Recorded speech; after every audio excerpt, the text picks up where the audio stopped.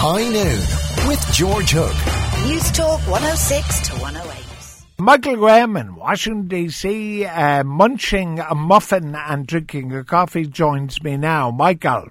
Well, first of all, I'm not going to put up with that insult that I'd be drinking coffee. As your listeners know, George, I drink Barry's Irish tea every morning. I also apologize for how I sound. I have a bit of a cold that's been going around the office. So I emailed my doctor last night, got an email this morning, and as soon as I'm done here, I'm going to walk right over to my doctor's office where I can be seen immediately and get treatment, blah, blah, blah, take care of that, and to go on with my life, because that's how it works in civilized countries, where the average wait time for a bed for surgery is 0.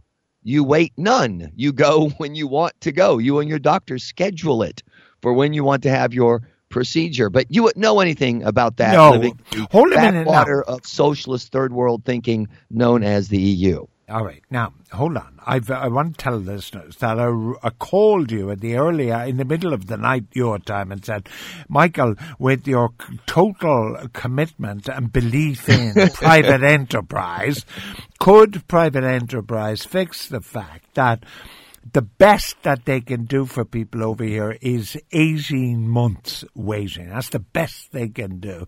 And tens of thousands of people in pain and suffering are waiting. Now, you probably, though, have a substantial checkbook in your back pocket, and that's why you get seen quickly.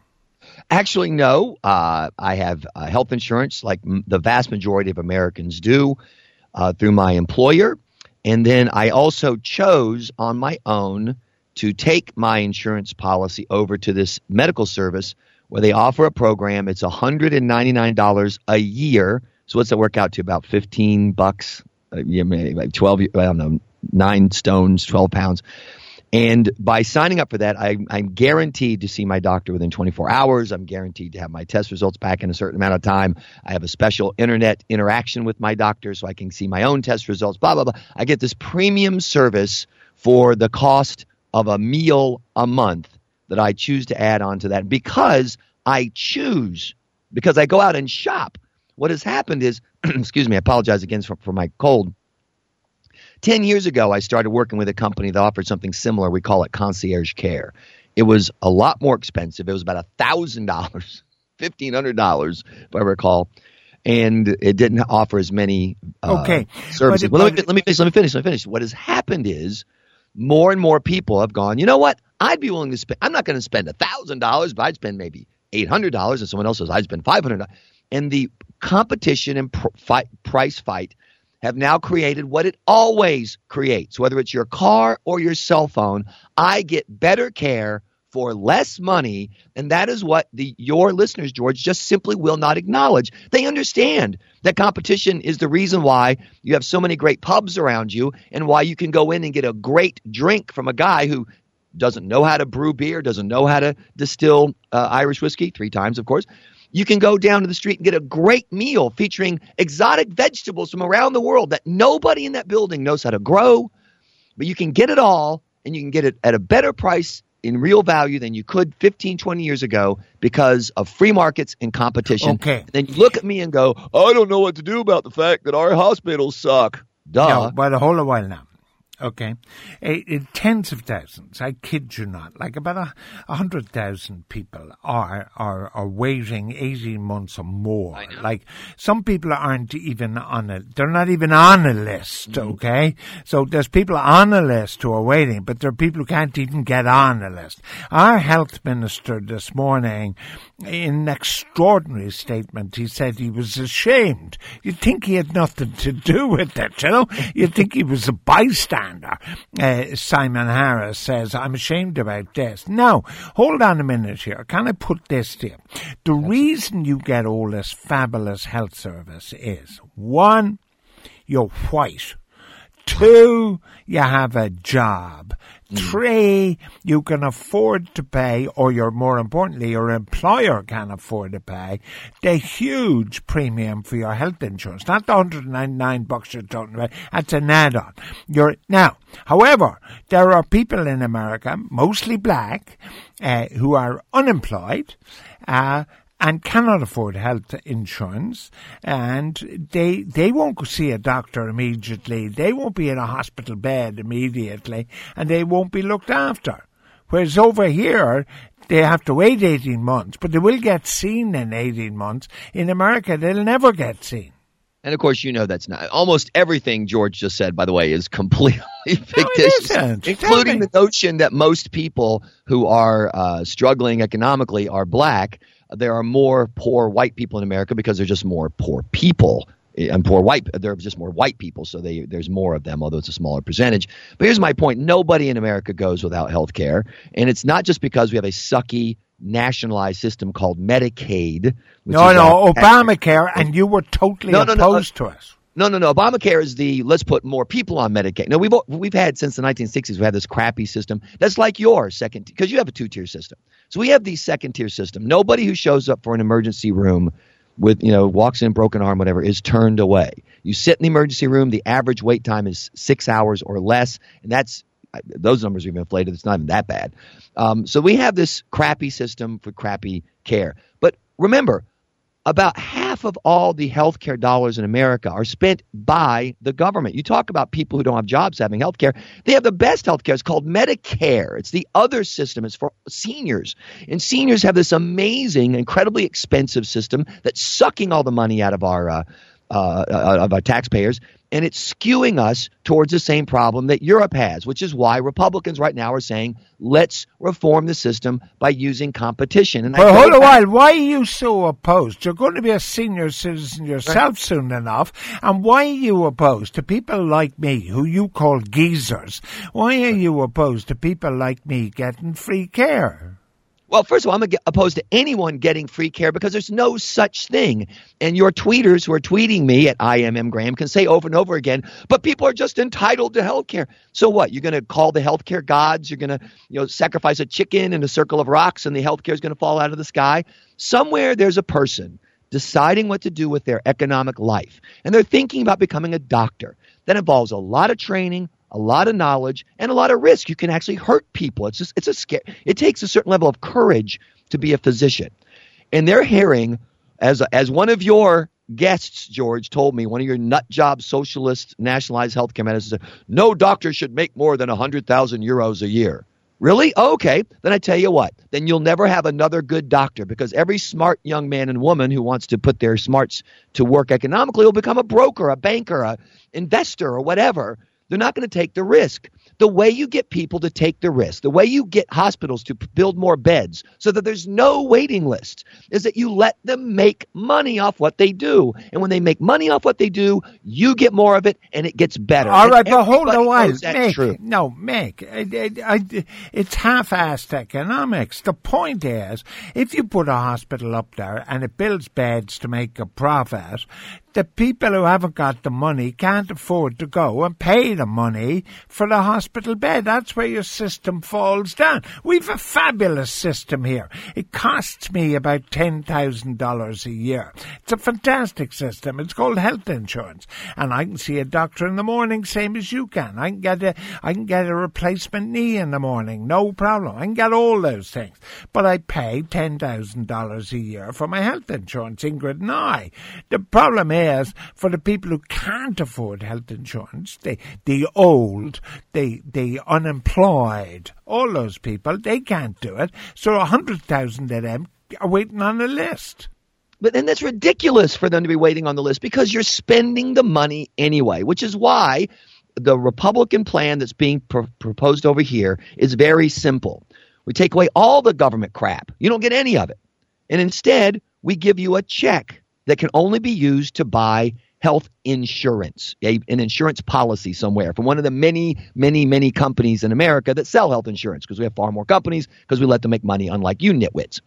And we give you the check not based on rich, poor, blah, blah, but based on age because an old poor person and an old wealthy person tend to use more health care than young, poor, and rich people. So you get a voucher, you go out and you go shop. What happens when you shop? What happens is ABC Health Insurance wants your money. XYZ wants your money. XYZ says, we'll give it to you for 10% less. And the other guy goes, we'll go 20%. And the next guy says, we'll throw in spare tires. We'll give you a toaster.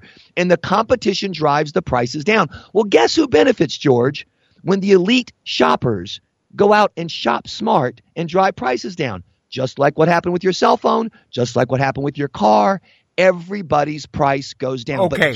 But let me finish. You nuts hate successful people so much. You nuts are so concerned about this mysterious concept of social justice that you would rather see everybody in a crappy third world healthcare system than see people in a system where, yes, smarter, harder working people have better outcomes than people who don't. All right, okay. I want as many people to win as possible, and that's called the free market. All right, Michael Graham is talking to me from Washington, D.C. on how he thinks the Republican Party could fix the HSE. Now, the first thing is, currently, despite any text to the contrary, because they're all saying maybe America's rubbish or you're not qualified to talk or whatever, the point about it is that our service has got to be the worst in the modern world. I mean, there may be worse places in Africa or Asia or whatever, but in anywhere in Europe, we got to be the worst. And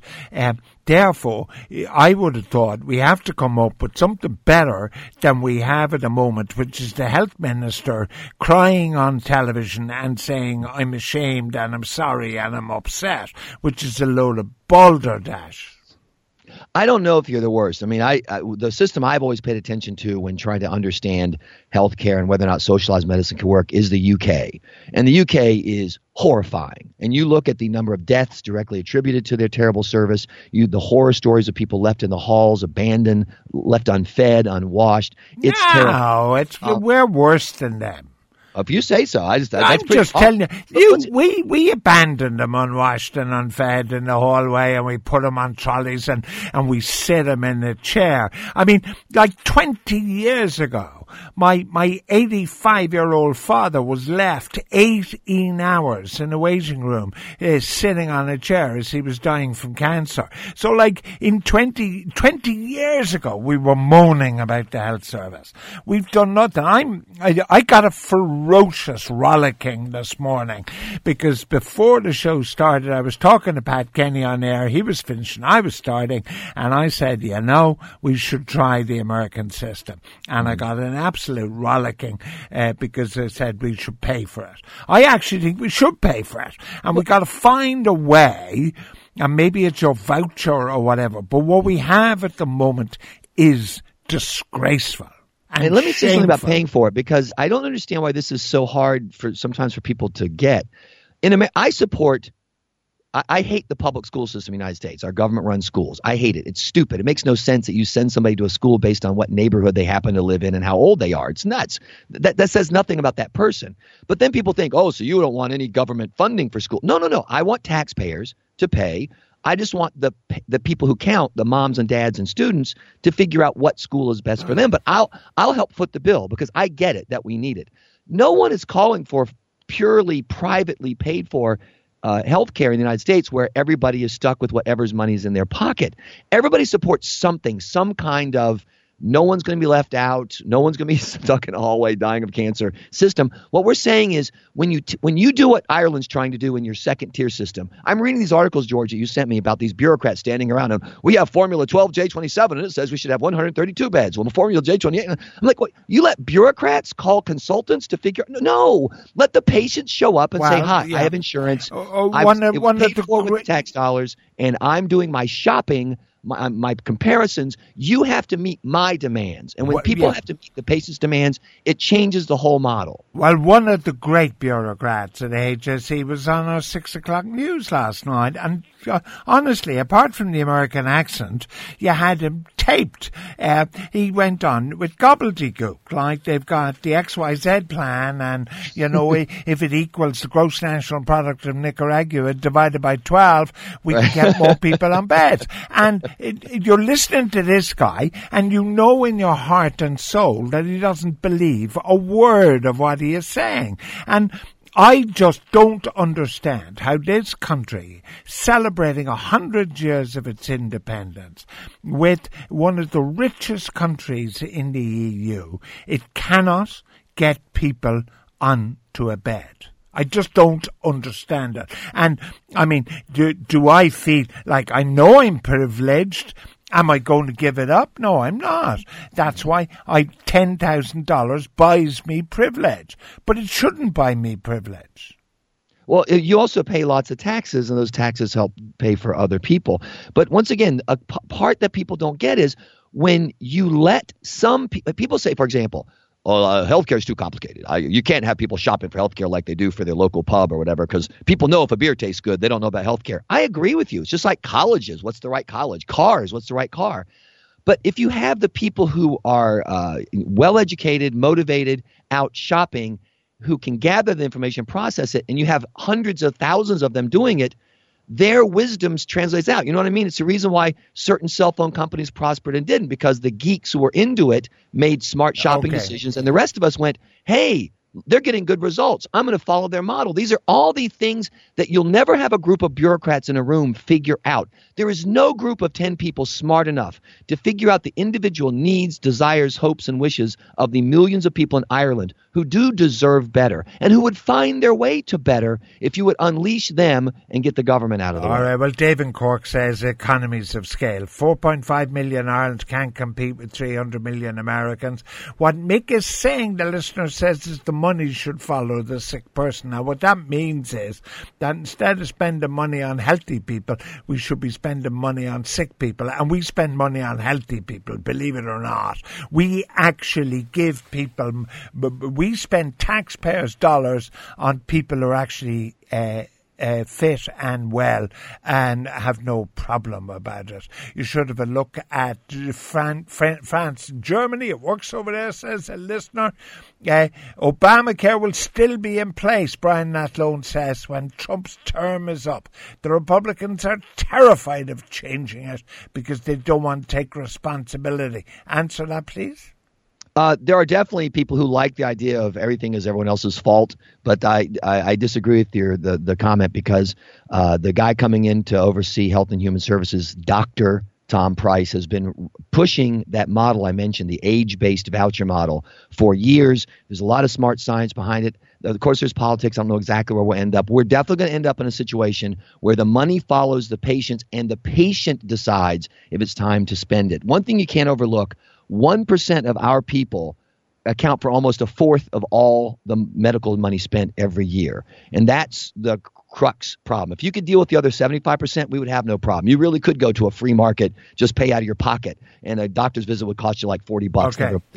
But that 1% is the challenge. And so you got to have smart solutions. All right. Listen, you could listen to my new podcast, episode 1 today, Unprecedented. It's I'm following Trump weekly by podcast, Michael. You'll love it.